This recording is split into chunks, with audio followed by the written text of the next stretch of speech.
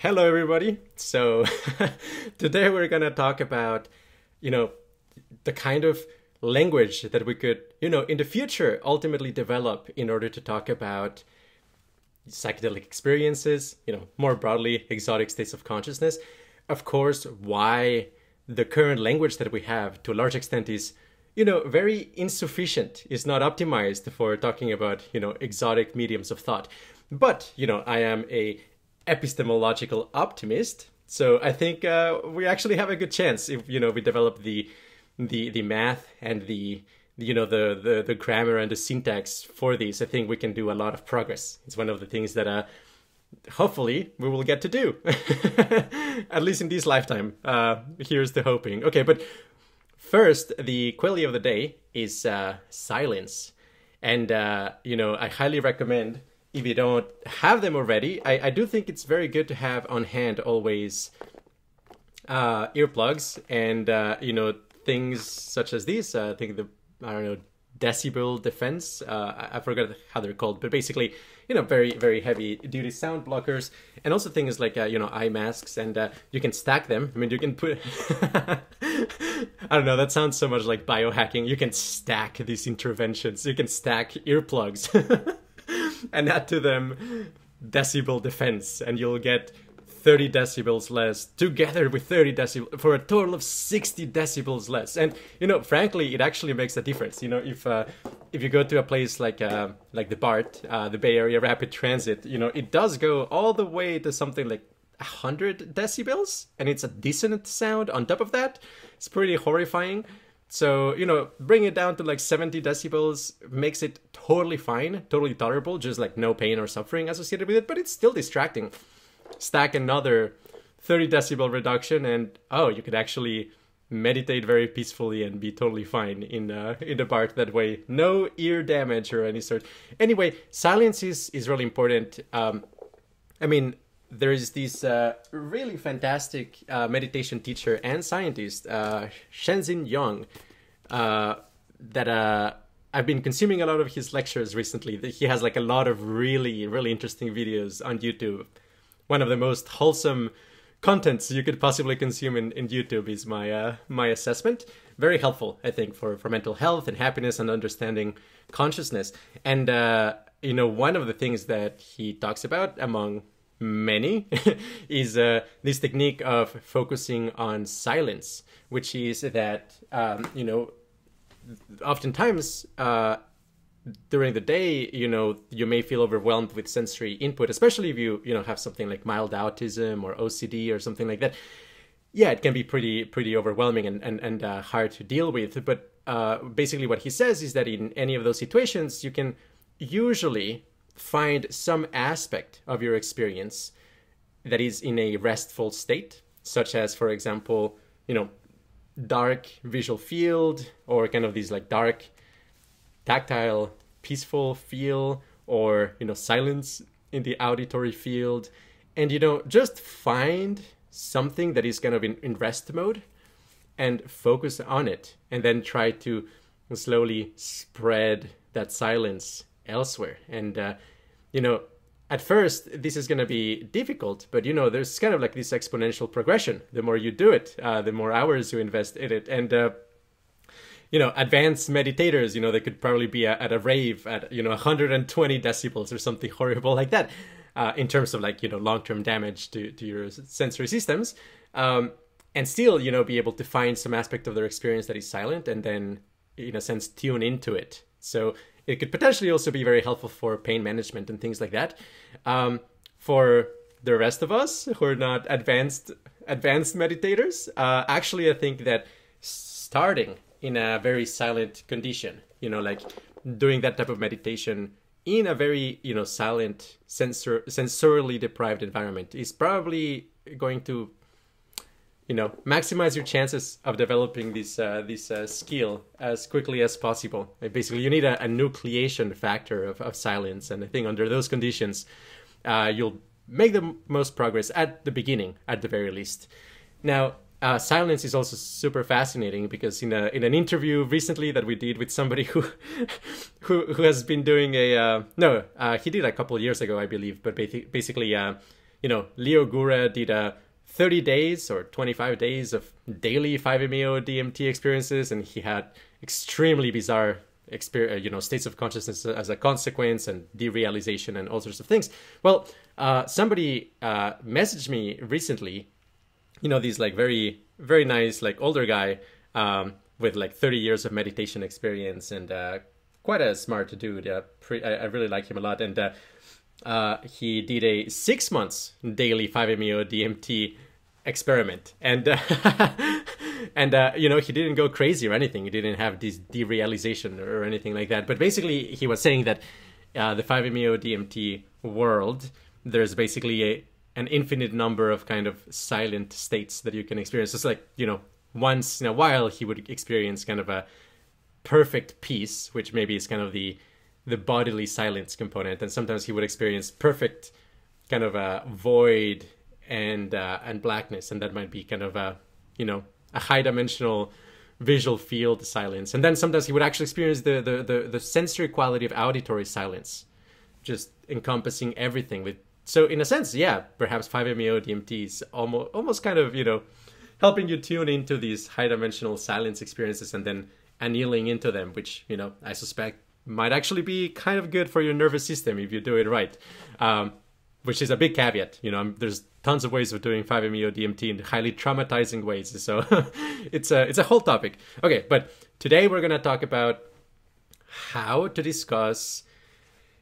develop a language for talking about, these exotic high energy states of consciousness. And I'm gonna preface this by saying that this is actually meant as almost kind of a preamble, is an introduction to another talk I'm going to be making, which is going to be about consciousness in digital computers, whether digital computers can or cannot be conscious. That's a big topic. I'm sure there's going to be a lot of feelings. I don't know, maybe some crying. I don't know. We'll see about that. But there's a lot of let's say, it's a load-bearing belief. A lot of people, especially in my community, it's a load-bearing belief that digital computers can wake up if you program them correctly and you scale them correctly. And maybe I have bad news for you, or good news, depending on how you look at it. But the thing is that, for the most part, talking about psychedelic evidence on a topic like, can digital computers wake up? Most people will just completely and utterly dismiss it. It's like, oh, you were just tripping out, man. Like, what are you talking about? Like, no, like the sensations you're talking about from psychedelia have absolutely no bearing on the discussion between physicalism and functionalism with these like highly technical, philosophical, and scientific discussion. But actually, I do believe that developing a really good language to talk about psychedelic experiences will, in fact, have a lot of bearings on questions like digital sentience. But for that, I've got to, in some sense, do the hard work of convincing you that there's actually a rational way to talk about these things, which is so difficult, and so many people fail at it. It's quite a difficult high-level task. So anyway, I'll also mention another thing is that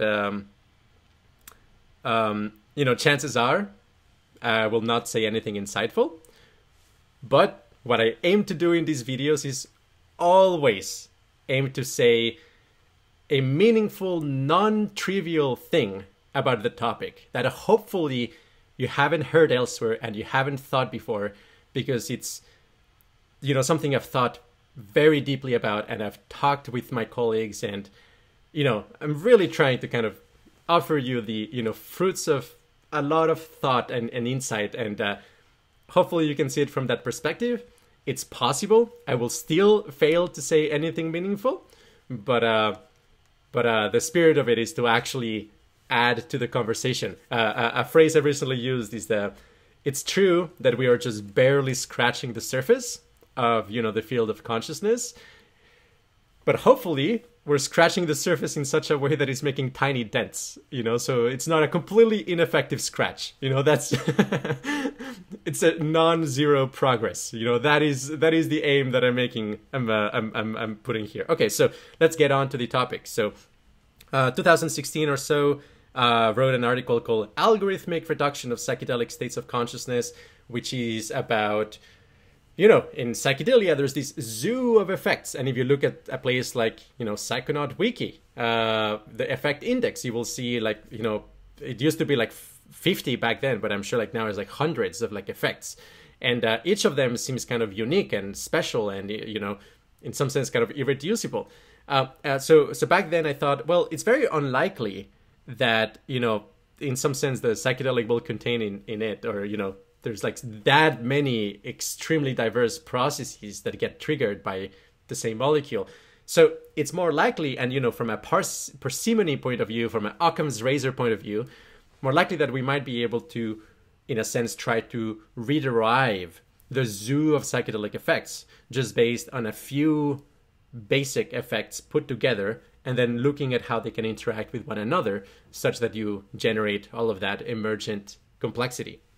And I think that approach is really good. I called it algorithmic reduction to distinguish it from atomistic reduction, which is just, you know, trying to, in some sense, arrive at models that are just made of, you know, particles and forces. Like, you don't need to assume an ontology in order to make algorithmic reductions.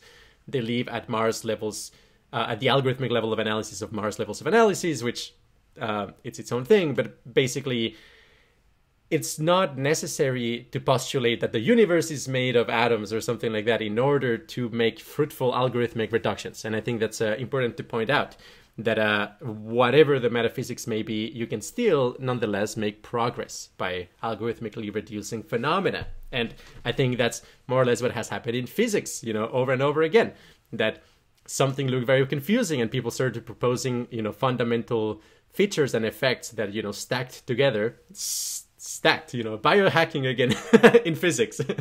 Anyway, stack together these effects, you will get the phenomena that is emergent and interesting that you're very puzzled about. So back then, I basically talked about, you know, tracer effects. I've talked about tracer effects. You know, you move your hand around and you see kind of like copies laying around, or you see kind of replays of it. It's kind of like you move your hand and you see a replay of it, and like kind of it keeps going and so on. So that's one of them. We have a tracer tool, actually. If you experiment with these altered states of consciousness, whether through meditation or psychedelics, I definitely encourage you to take a look at the tracer tool and try to replicate the tracers that you're seeing to contribute to science. Link in the description. I don't know. It would be nice if more people started, you know, sending data points so that we can actually make progress in that direction. But basically, the tracer tool is getting at the tracer effects, which seem to me very much of a basic effect.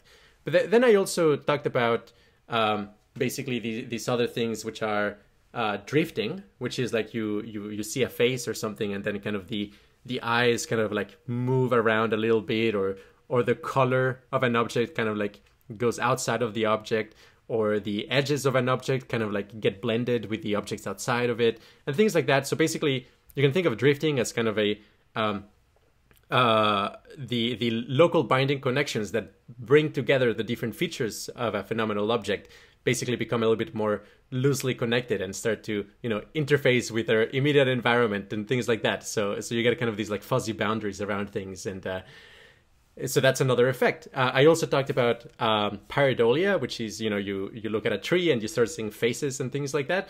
And also, you know, enhanced symmetry detection. I also called it lowering the symmetry detection threshold, which is its own, you know, fascinating set of effects, very connected with valence and pleasure and stress and so on. And absolutely, you know, you look at a wall or something like that and you will, oh my gosh, yes, absolutely. You will see kind of these tessellations happen, these clusters of tessellations, and there's kind of like this beating process of your attention that try to harmonize the different tessellations, and then you get like big clusters, and eventually you get the entirety of the visual field kind of resonating in the same way with the same wallpaper symmetry group, and so on. You know, so that's another, I thought at the time, a prime effect. Now, it's been 4 years. Maybe it might be more than 4 years. We've had way many more discussions, have read way many more papers. You know, really, I thought I think it was a good approach at the time. Now I think that we can probably actually reduce these 4 effects to even more fundamental effects. And that is something I did talk about in that article. I also talked about in Hyperbolic Geometry of DMT Experiences, but I didn't go into, very deep detail into what could be a further algorithmic reduction of those, like 4 fundamental effects. And I'm not going to exactly do that today, but I will get close. I will basically talk about kind of like another paradigm for how to discuss these crazy psychedelic effects that you experience. Okay, so that is kind of there. And I should also mention that I think in the debate between functionalism and physicalism, which I will get to in the next video, it also has a lot of bearings on how you interpret a psychedelic experience. If you talk to a computer science major, researcher in AI or something like that, they're having a trip, a trip. They might talk in the language of something like, oh, I'm experiencing a kind of Stack Overflow, or I'm experiencing, new types of sorting algorithms for, ranking, qualities of my experience. And they might talk in that language. Or for example, they might discuss like, I'm experiencing a new type of data structure. And that's totally valid. And if that happens, it's important to point out. But what I want to say here is that I don't believe that you can actually reconstruct the low-level effects with that language itself. You need a different paradigm. But as a high-level effect, you can indeed experience all these other, computer science-y properties like new sorting algorithms, or, I'm experiencing a new type of heap allocation or a linked list in the way my perception is organized. Yeah, that absolutely happens, especially if those are, thought forms that you have trained before. I mean, psychedelics to a large extent build on your previous knowledge. You manipulate and you bring together thought forms that were pre-existing in your, mental field, and make them interact and have, I don't know, like sex, intercourse, friendships, social circles, and have them interact. And yeah, you get like new interesting things. But I do not believe that you can actually get the low-level phenomena that underlie all of that high-level phenomena just based on, computer sciencey terms. You actually need something else, which is far more related to physics. Okay, so how do you, let's say, verify what I'm going to talk about today? I actually say you should be really serious and deliberate about studying these states of consciousness. I don't think the approach of taking, LSD, 2CB and mushrooms and going to a Spangle concert or a rave or something like that is going to be the optimal environment for, really delving into the nature of consciousness. You will get very bizarre and interesting effects, but it's just like very loud and distracting and, worrisome at times. And like the music and the intensity can destroy fine level information. So, and maybe that's therapeutic for some people. And like, sure, it can be really fun. It can also be terrifying. My suggestion, very frankly, is, do as much research as you can, not only in terms of like the effects of the substance, which is, obviously you should do that, and, the pharmacology and the interactions and so on. You should ideally, meditate quite a bit before doing an experience, take it really seriously, think very deeply about a scientific topic that you're trying to work out, or, the edges of your understanding, try to load up all those like, mental constructs and thought forms that really enrich your mental life, and then take it very seriously. And basically, I would suggest something along the lines of basically laying on your bed or on the floor of a bathroom or something like that, with like actually eye shades and earplugs and decibel defense and maybe music. Music is fine, but eye shades is important. And basically as comfortable as possible, but also as sensorily deprived as possible, so that you can actually pay close attention to the phenomena that happens. Have a notebook right next to you, or a recording or something like that, and take this seriously. I mean, come on, man. These are like exotic, potentially, truly novel physical low-level effects that are going on in your brain and consciousness. And they're so poorly understood. We really need more, rational, smart people actually taking this seriously and actually paying attention to these things. So I compel you, really do so. And, in this context, I want to plug, in a sense, the fact that we're about to publish, maybe it's already published by the time this video is out, but we're about to publish a guide for how to write a high quality trip report that is actually useful for science, both in QRI, going to be cross-posted in quality computing. And I also recommend reading that way before you embark on a psychedelic state of consciousness, to maximize the chances of actually, helping the world and helping yourself with this process. Okay, so let's say that you take 100 micrograms of LSD.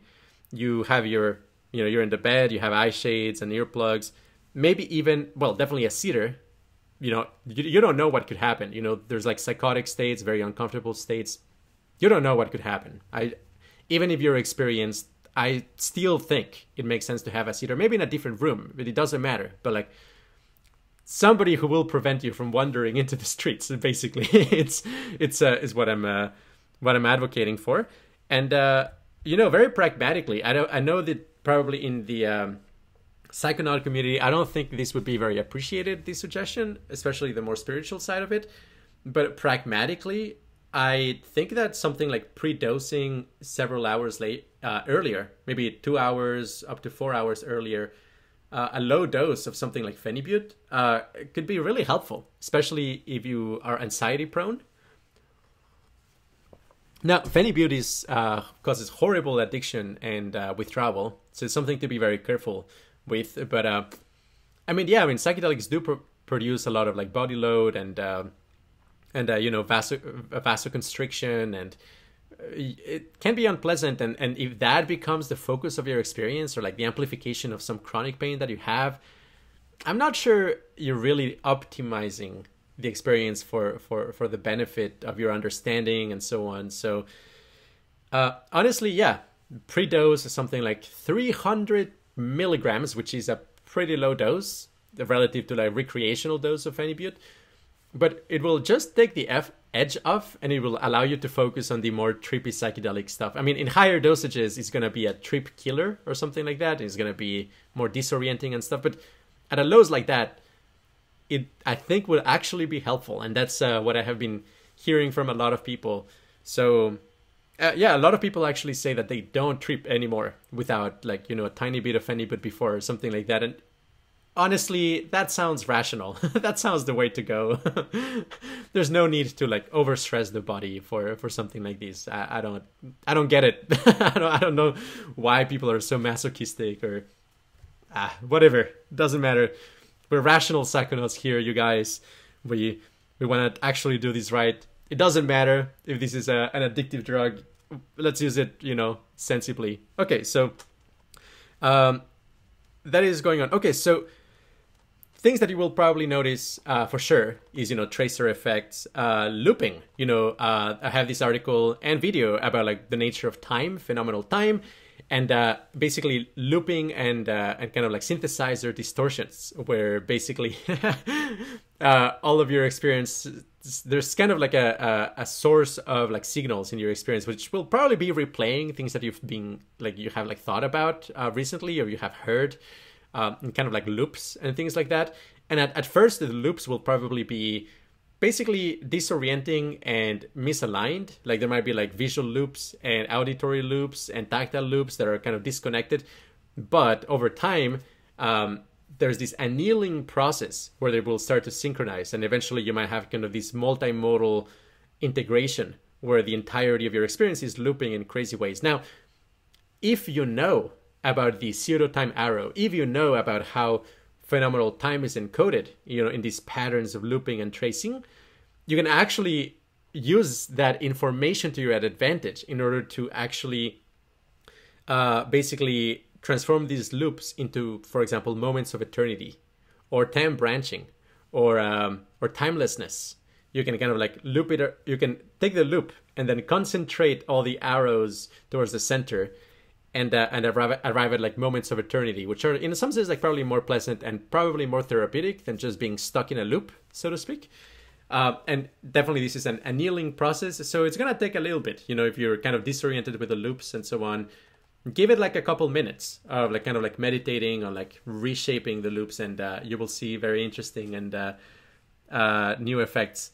Other things that I've talked about is like symmetry, for sure. Like, so basically, in our model, one of the things is that basically psychedelics change the average synaptic length of communication between your neurons. I talked a lot about this in the video about like, a rational analysis at last for 5-MeO DMT, where basically I say that regular DMT feels like these like tiny clusters of synchrony that are basically competing for your attention and making coalitions, and eventually you have kind of these like patches of synchrony that are like trying to harmonize with each other, but because there's kind of like a center of gravity for each of those patches of synchrony, and it's not the entirety of your experience. So on regular DMT, what ends up happening is you have these competing patches of symmetry that are trying to organize into these complex shapes. And because the size or the center of gravity for each of these patterns of synchrony is not that large, it's very coalition based, and it's kind of an evolutionary process, and you rarely get complete coherence. And even if you get complete coherence, it's still going to be made of kind of these like different resonating patches, and that's why you get this extraordinary complexity and information content, and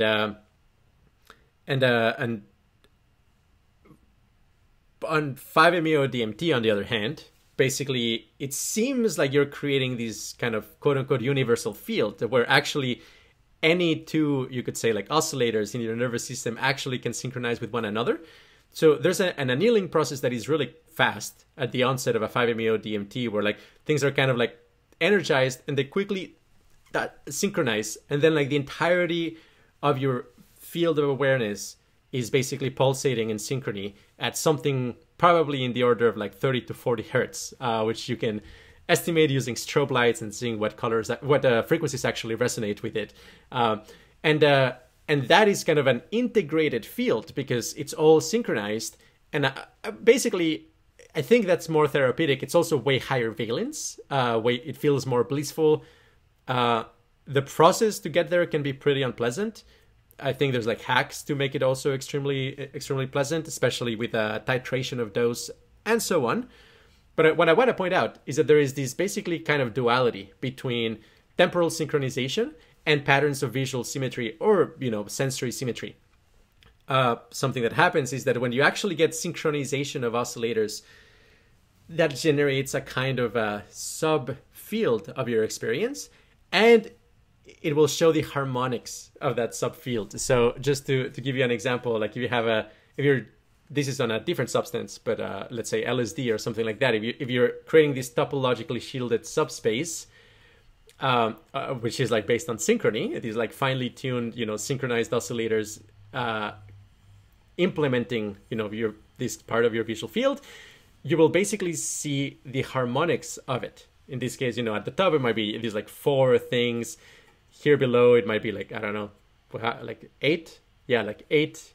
And, this is a cylinder structure, so we'll also get kind of these harmonics. So something that Stephen Lehar has pointed out for, I don't know, like 30 years. That guy, he deserves so much recognition. I'm so unhappy about how the academia actually treated Stephen Lehar, because his papers are fantastic, and I absolutely recommend reading them. And the guy is brilliant and really funny. And he points out that basically all of these kind of like artistic, symmetries correspond usually with the harmonics of the internal representations of our experience. And I think that's something that you can 100% verify on psychedelics. I don't know. Don't believe me? Try it yourself. Pay attention to the harmonics of synchronized subfields. It happens. Just that's what it is. Okay, so that's kind of a synchrony. There's definitely also boundary dissolution effects. And that's also based on basically synchronization. That usually, let's say how you represent the self-other divide inside your inner world simulation is based on, hey, like this construct of the self has kind of its own way of oscillating that is like at a slightly different frequency and in some sense like phi separated. Well, there's a rabbit hole in there, but like basically separated from like the oscillators that you use to represent somebody else. Of course, if you fall in love, with somebody, your internal representation of yourself and the other person may actually synchronize. And there's this feeling of boundary dissolution, which is, kind of like a deep kind of, making love with some other people, experientially. And of course, if it's reciprocated, the body language and so on will actually establish a kind of interpersonal resonance, which, I think like, and in extreme cases, you could actually probably detect the artifacts of these, meaning that the harmonics I was talking about, you can probably experience it when you're in love with somebody. You can actually feel the harmonics of the interpersonal resonance, which is its own crazy thing. And I don't think anybody has reported that, but I believe that happens. For example, MDMA, that also happens quite a bit, especially interpersonal resonance. With something like LSD, you get that type of, synchronization with other weird things. You can get it with an object, you can get it with like a sound. So it is kind of like merging your sense of self with arbitrary things around you. And with 5-MeO DMT, because everything becomes synchronized and coherent, it is the complete elimination of internal boundaries, and it feels like indeed you're all one with everything, because it's all this unified field in your own internal conscious experience. Doesn't necessarily mean you're actually merging with the entirety of the cosmos, but you're definitely in some sense merging or eliminating internal boundaries within your own experience. And LSD and other psychedelics, but let's talk about LSD. I think that in terms of like clusters of synchrony, it basically stands somewhere in between DMT, which is like tiny clusters that are competing and very fast, very high frequency, and 5-MeO DMT, which is these huge experience-wide clusters. LSD is kind of in the middle. So you get like these large patches, sometimes like encompassing like more than half of your experience. And they do kind of compete with each other, but the competition is more kind of tilted toward like merging as opposed to kind of this adversarial process. But it is difficult to actually achieve complete coherence on LSD, especially if you don't have like some serious like meditation practice already, which would actually make that easier. But basically, complete coherence on LSD is not stable, and I believe it's because the kind of center of mass or the scope of synchronization is just not that large. It doesn't encompass the entirety of your experience. So, also, I would like to mention that they're like combining drugs. If you combine LSD and DMT, then you will actually get kind of the superposition of those two kind of synchronization strategies. And that will give rise to its own different state, which has its own emergent properties. But it's different. It's different than either. It's not just intensified DMT or intensified LSD. It's its own thing. That's also a fascinating thing. Okay. So all of that is kind of things that I've talked about before, and I'm almost kind of self-conscious that I'm, well, hopefully they're explained in a simpler way than before as this process continues. But I know it's half an hour in, but okay, finally, let's talk about completely new content, which is, I think, like a very fruitful paradigm to basically talk about psychedelic experience is in terms of what I might describe as a self-intersecting field. So, and there's a lot of interesting phenomena here, but basically, usually there's kind of this balance between how quickly experience is dissipating and how quickly experience is building up. And in a normal everyday state, the balance ends up being in a place that basically the emergent geometry of your experience is roughly 2.5D, and is kind of like very adaptive, and there's like basically like cybernetic processes that keep the energy range, the average amount of activation roughly within certain band. But on psychedelics, you're disrupting that, and from a physics analogy, you're kind of like exploring a different level of the Hamiltonian, meaning that the average energy is just going to be higher. Now that energy may manifest in terms of the, sensory quality or cognitive intensity or a sense of space and so on. But the thing is, like, it's almost kind of this physical principle that energy doesn't create it or destructed or destroyed. On something like LSD, that it's kind of true as well, because you're achieving kind of a different homeostatic level. The energy range will roughly be dependent on the dose. So you can, sure, with attention, you can make most of the energy be concentrated in, visual field or bodily tactile sensations or something like that. But the point is that the average energy, if you aggregate the intensity of each of these channels, it will be roughly constant throughout the trip. I mean, modulo some other property. I mean, there are spikes of energy, but the weighted average over something like a 2-minute period or maybe 3-minute period will be pretty constant on a given period, on a period of time, while the LSD intensity is roughly the same. And yeah, I mean, psychedelics will increase, what part of the Hamiltonian you're exploring.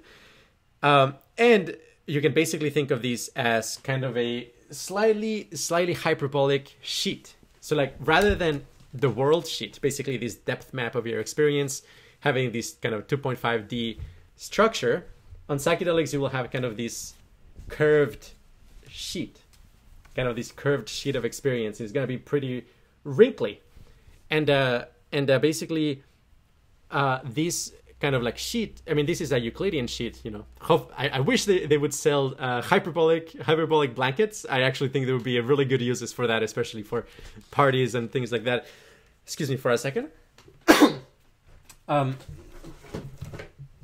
Sorry. But yeah, basically, by kind of creating folds here, I'm kind of exemplifying it, and basically a lot of field properties actually arise on psychedelics. Now, again, I don't think this is like, well, I mean, maybe it is a literal physical field. I mean, ultimately it is, but the geometry, I think it's like emergent out of these like basically clusters of synchrony, computing clusters of synchrony, and it's kind of like your visual field, rather than being, kind of like this flat or 2.5D structure, it will have kind of these like wrinkle properties.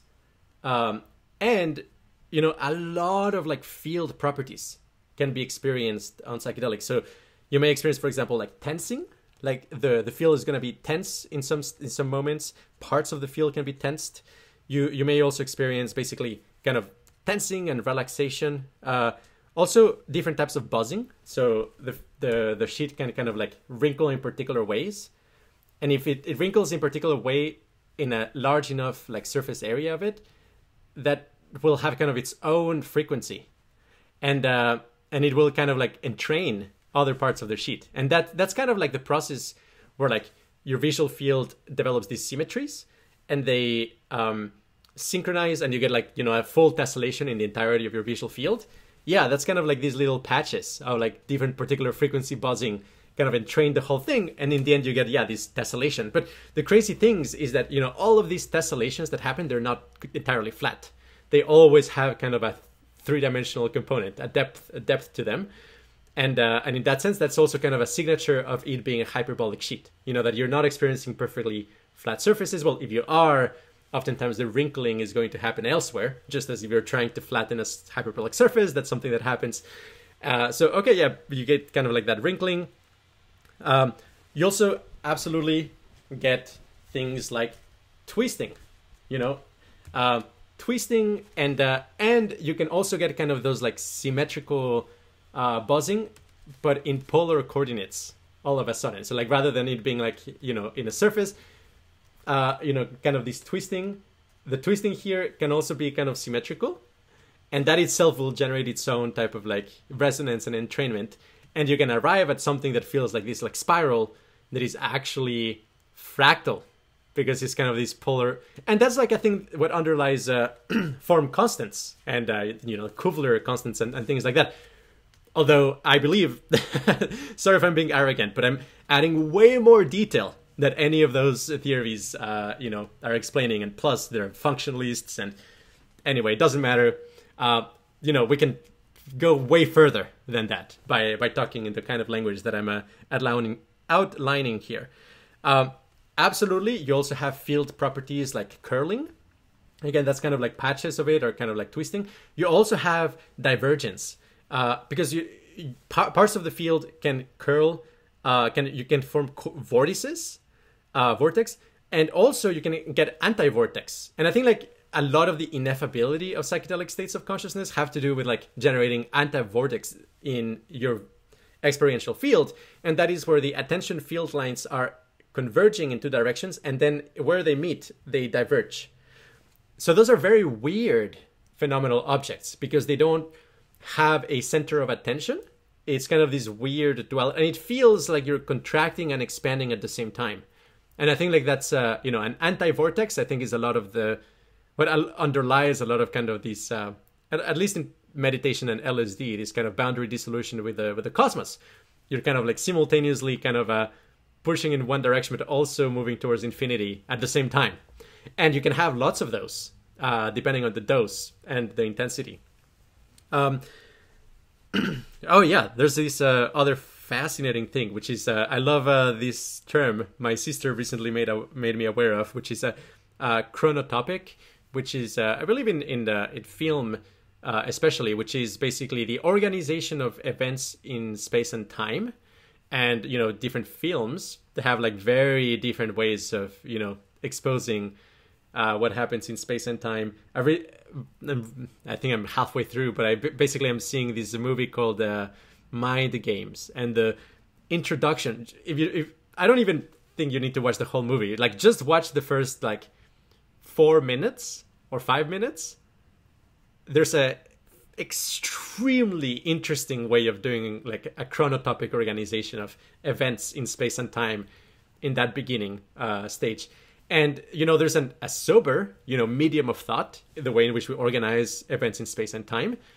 In psychedelic states of consciousness, that changes, and is basically like you're using this hyperbolic sheet to encode different things that are happening or have happened even in your lifetime and so on.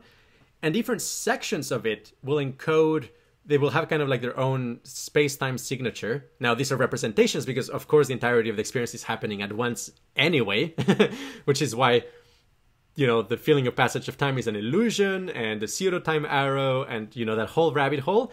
But, as a whole experience, yes, you do represent the unfolding of causality in space and time.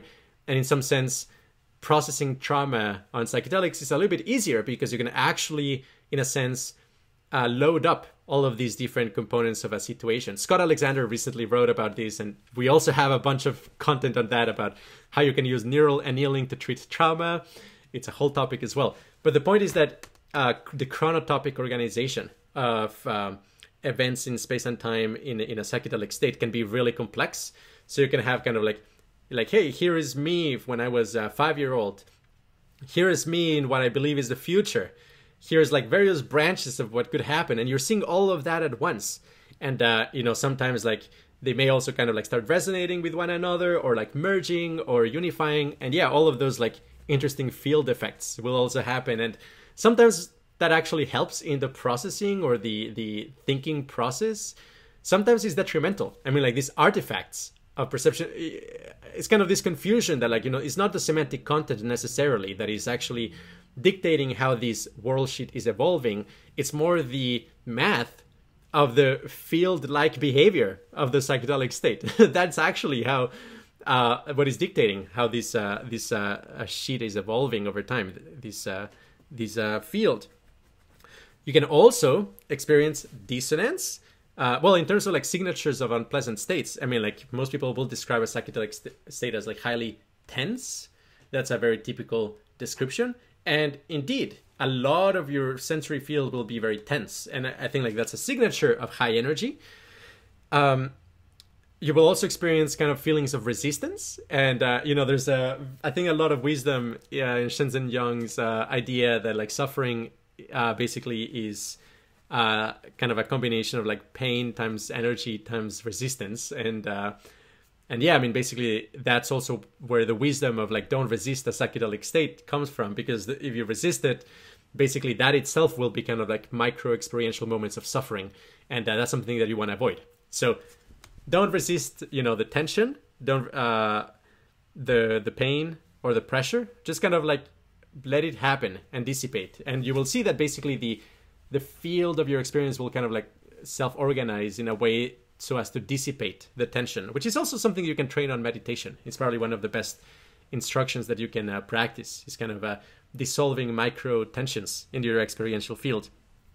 Talking about that, you will realize that also a lot of like the thinking process in and of itself is based on information sensitive gradients of discomfort.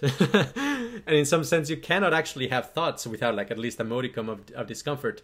You can have a lot of totally blissful experiences or experiences that are on net totally positive valence, but these, micro experiences of tension and discomfort and dissonance encode a lot of information, and that's difficult to do away with without also getting rid of the thinking process in and of itself. Now, of course, maybe from the point of view of maximizing the therapeutic value, actually focusing on the positives makes sense, similar to the instruction of focusing on silence. So you also experience feelings of relaxation, which I would describe as pleasant. They're one of the signatures of positive valence. Release, the feeling of release. In Buddhism, they say, the first noble truth, life is suffering, but also there is the cessation of suffering. It's almost kind of, these feelings of tension and stress is a suffering, or maybe a building block of the suffering. It's definitely not the whole story. And then there's the feeling of relaxation. And that is blissful and that is pleasant. And then there's also the rate at which the relaxation is happening. So there's almost kind of a power component from a physical unit's point of view. And then you get things such as, well, there's maybe a unit for positive valence. And that's a whole topic that I'm very deeply exploring right now. Also, another signature of very positive valence is resonance. So you get this kind of soliton-like experiences where a component of your visual or experiential field enters in resonance. And that can store, well, it will have its own signature. It's a signature of consonance, dissonance, and noise, and that itself will encode a valence. And that's something you can study very carefully. And again, if you're a physicist, a mathematician, or just somebody smart and interested in these topics, please like when you experience this sense of resonance, focus on the consonance and dissonance and noise signatures of it to verify, and maybe write a blog post and tell us if it's true. But I'm pretty convinced that actually that is more or less one of the signatures of valence here. And yeah, a lot of field behavior in that domain. There's also this interplay between expansion and contraction that the field is experiencing all the time on a psychedelic state. And as a consequence, you actually get these fascinating energy minimizing configurations. So that's why you get a ton of minimal surfaces. Like when you take a wire that is kind of like weirdly shaped and then you submerge it in soapy water and you get kind of this the surface of a soap bubble in that shape. The shape of that will basically be its lower energies, the lowest energy configuration that connects with the boundary condition. That is basically the shape of the wire. And that shape will be basically minimizing the energy and also as a consequence minimizing the surface of it. Surface minimization. And, there's like a lot of math about it. And I'm pretty convinced that it's a huge component of psychedelic experiences. And, the crazy, beautiful, hyperbolic architecture that you can basically construct, whether it's in DMT or LSD or 2CB or whatnot, will be often saturated with these crazy energy and surface minimization configurations. That's something for a physicist to take a close look at. The next Feynman, please, take LSD in these conditions and study the equations of this energy minimization effect. It's something that been verified by a number of people. It's not just n of 1, And if you look carefully at a lot of psychedelic replications, you will see a ton of energy minimization phenomena also, which is and it's connected with the free energy principle and prediction coding. Again, all of those are pieces of the puzzle. They're not the full story, but it's as an important component. Another thing to point out is that the semantic content of the experience will be highly related with the properties of the field. So let's say that there's like a very heavy topic that you're trying to process. If it's really heavy, it will actually perhaps create such tension in this field so as to become a kind of black hole.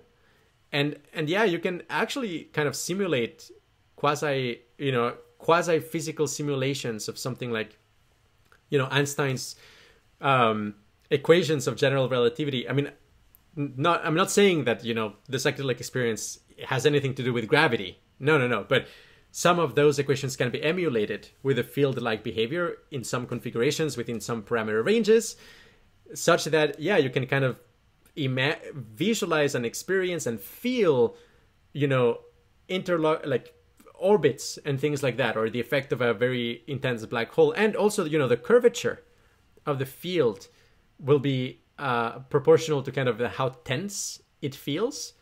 And oftentimes that will encode like emotionally charged objects and properties of thought and events that happen in your life. So it's kind of crazy, that you're using these field properties in order to process, emotional content. It's fascinating, but once you notice, it's pretty obvious that's happening. But most people never notice. Most people get just caught up in the semantic content. They come back from the trip, and all they have to report is the semantic content, not the field-like properties of the experience, which is actually where the nectar is when it comes to advancing science in this domain. Also, turbulent flow. You will see a lot of turbulent flow in this sheet. I mean, especially when you relax and things like that, you will see kind of ripples of different spatio-temporal frequencies kind of cascade into higher frequencies, like smaller eddies and so on. And that's a good energy dissipation. There's like a whole lot of stuff to talk about, and actually don't want to get too much into it right now.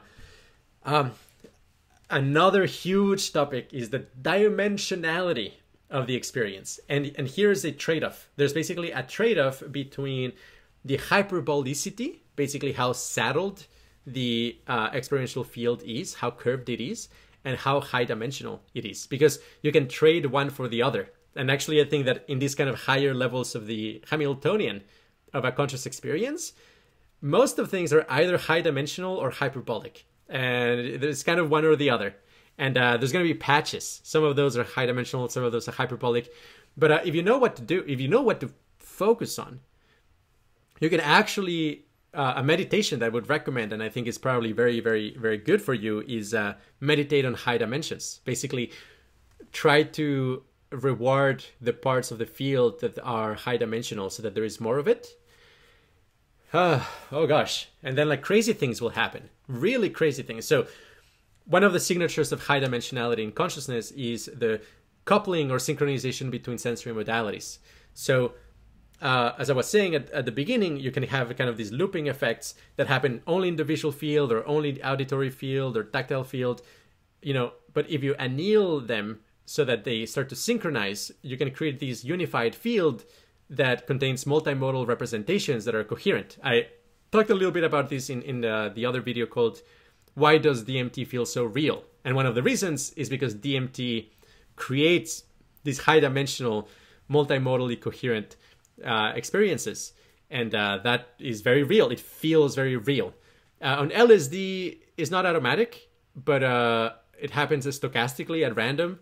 But if you know what to look for, you can meditate and basically focus on that and kind of weave together a high-dimensional nucleation of your field and then propagate it elsewhere.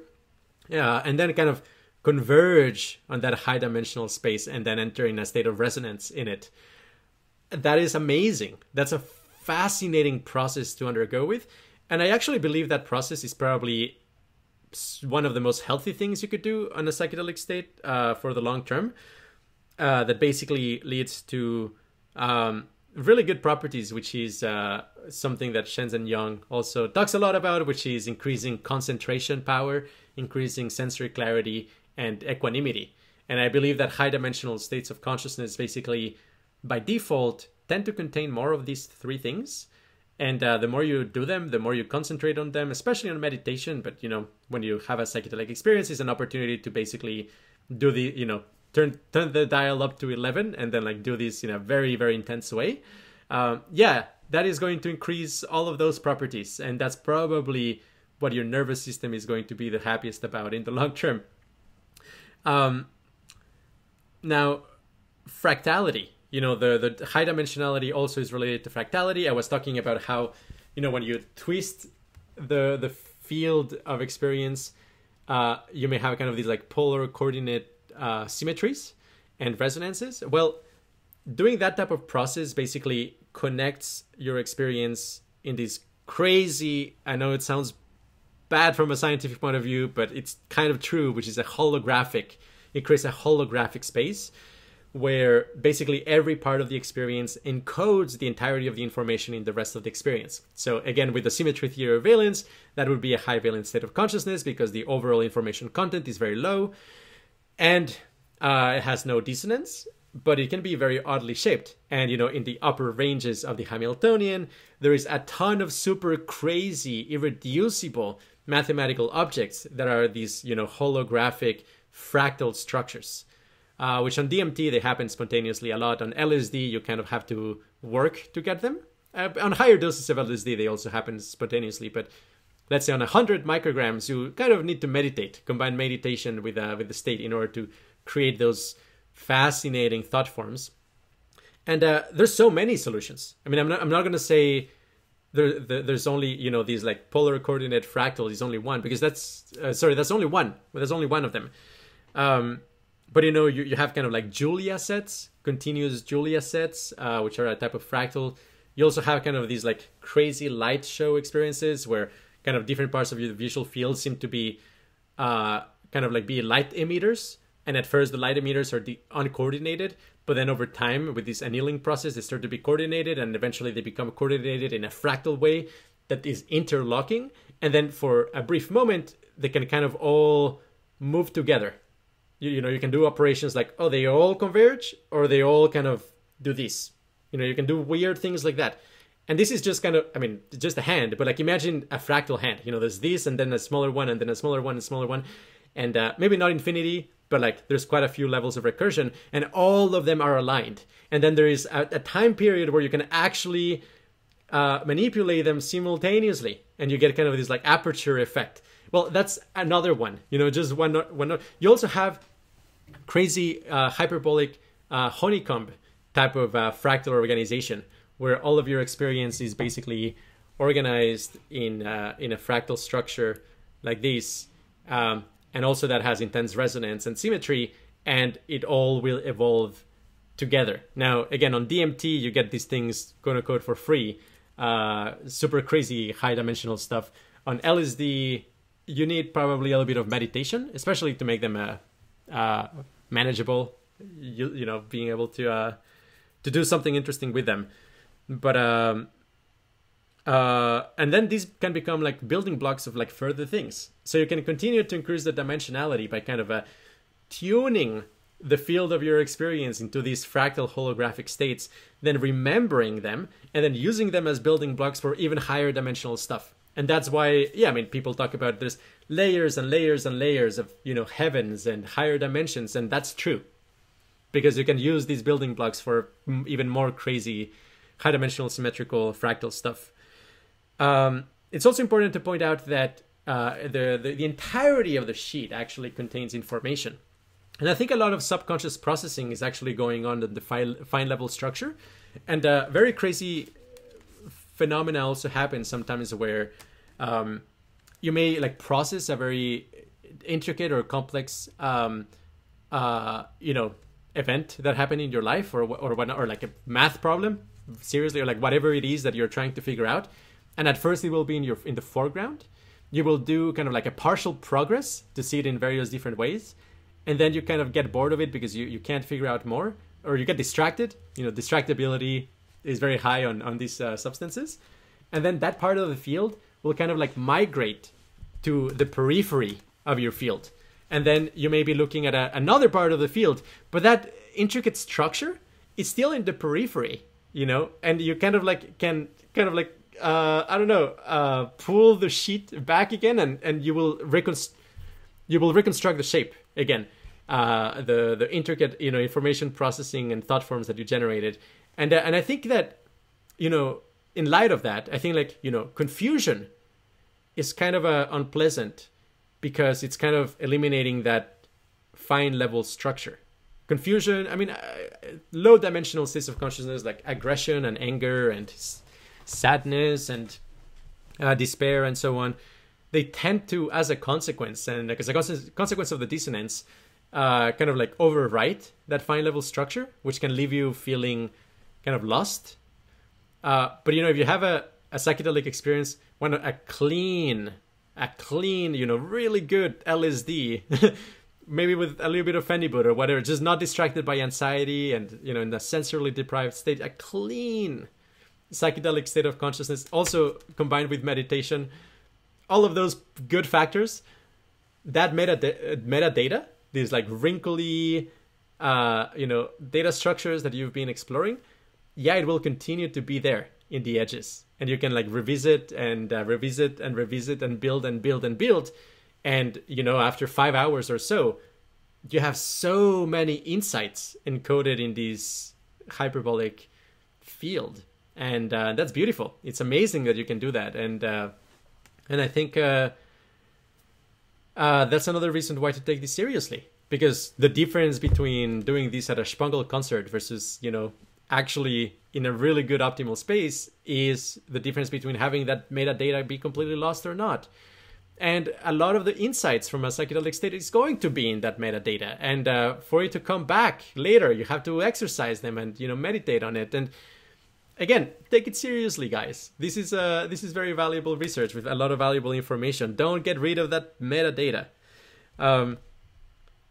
Also, basically subconscious processing. Like you can focus on the noise of your experience, and that itself will oftentimes be related to some kind of strange.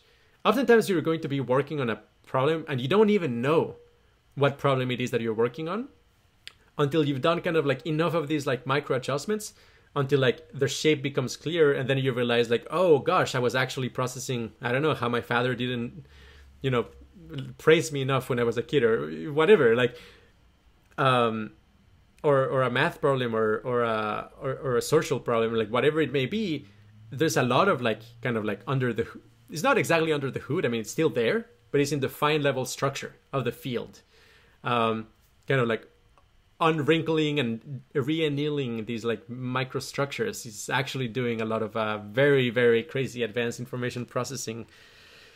And just to kind of like wrap up here, I do think that dimensionality is a very good target.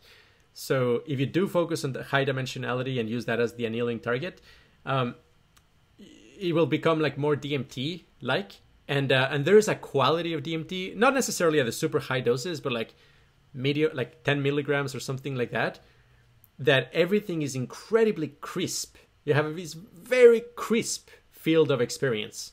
And I think it's almost like the foam that underlies experience. I don't know if the quantum foam, but whatever it is, these like flickering, chaotic substrate becomes smarter. So, and that feels on DMT. I mean, on DMT, you take a little bit of DMT and you feel like, wow, like I didn't know space could become like smarter. Could become like, it feels very much like a super advanced alien technology. And maybe it is kind of an alien technology in a sense, but and I think that's high dimensional phenomenal space-time at the microstructural level, in the very high frequencies. And if you do that, that is so consonant, so beautiful, and so efficient at information processing. Maybe it's very expensive from the point of view of calories. I don't know. And definitely I think it needs a lot of maintenance. You need to like continue to renew it, or otherwise it dissipates into something else.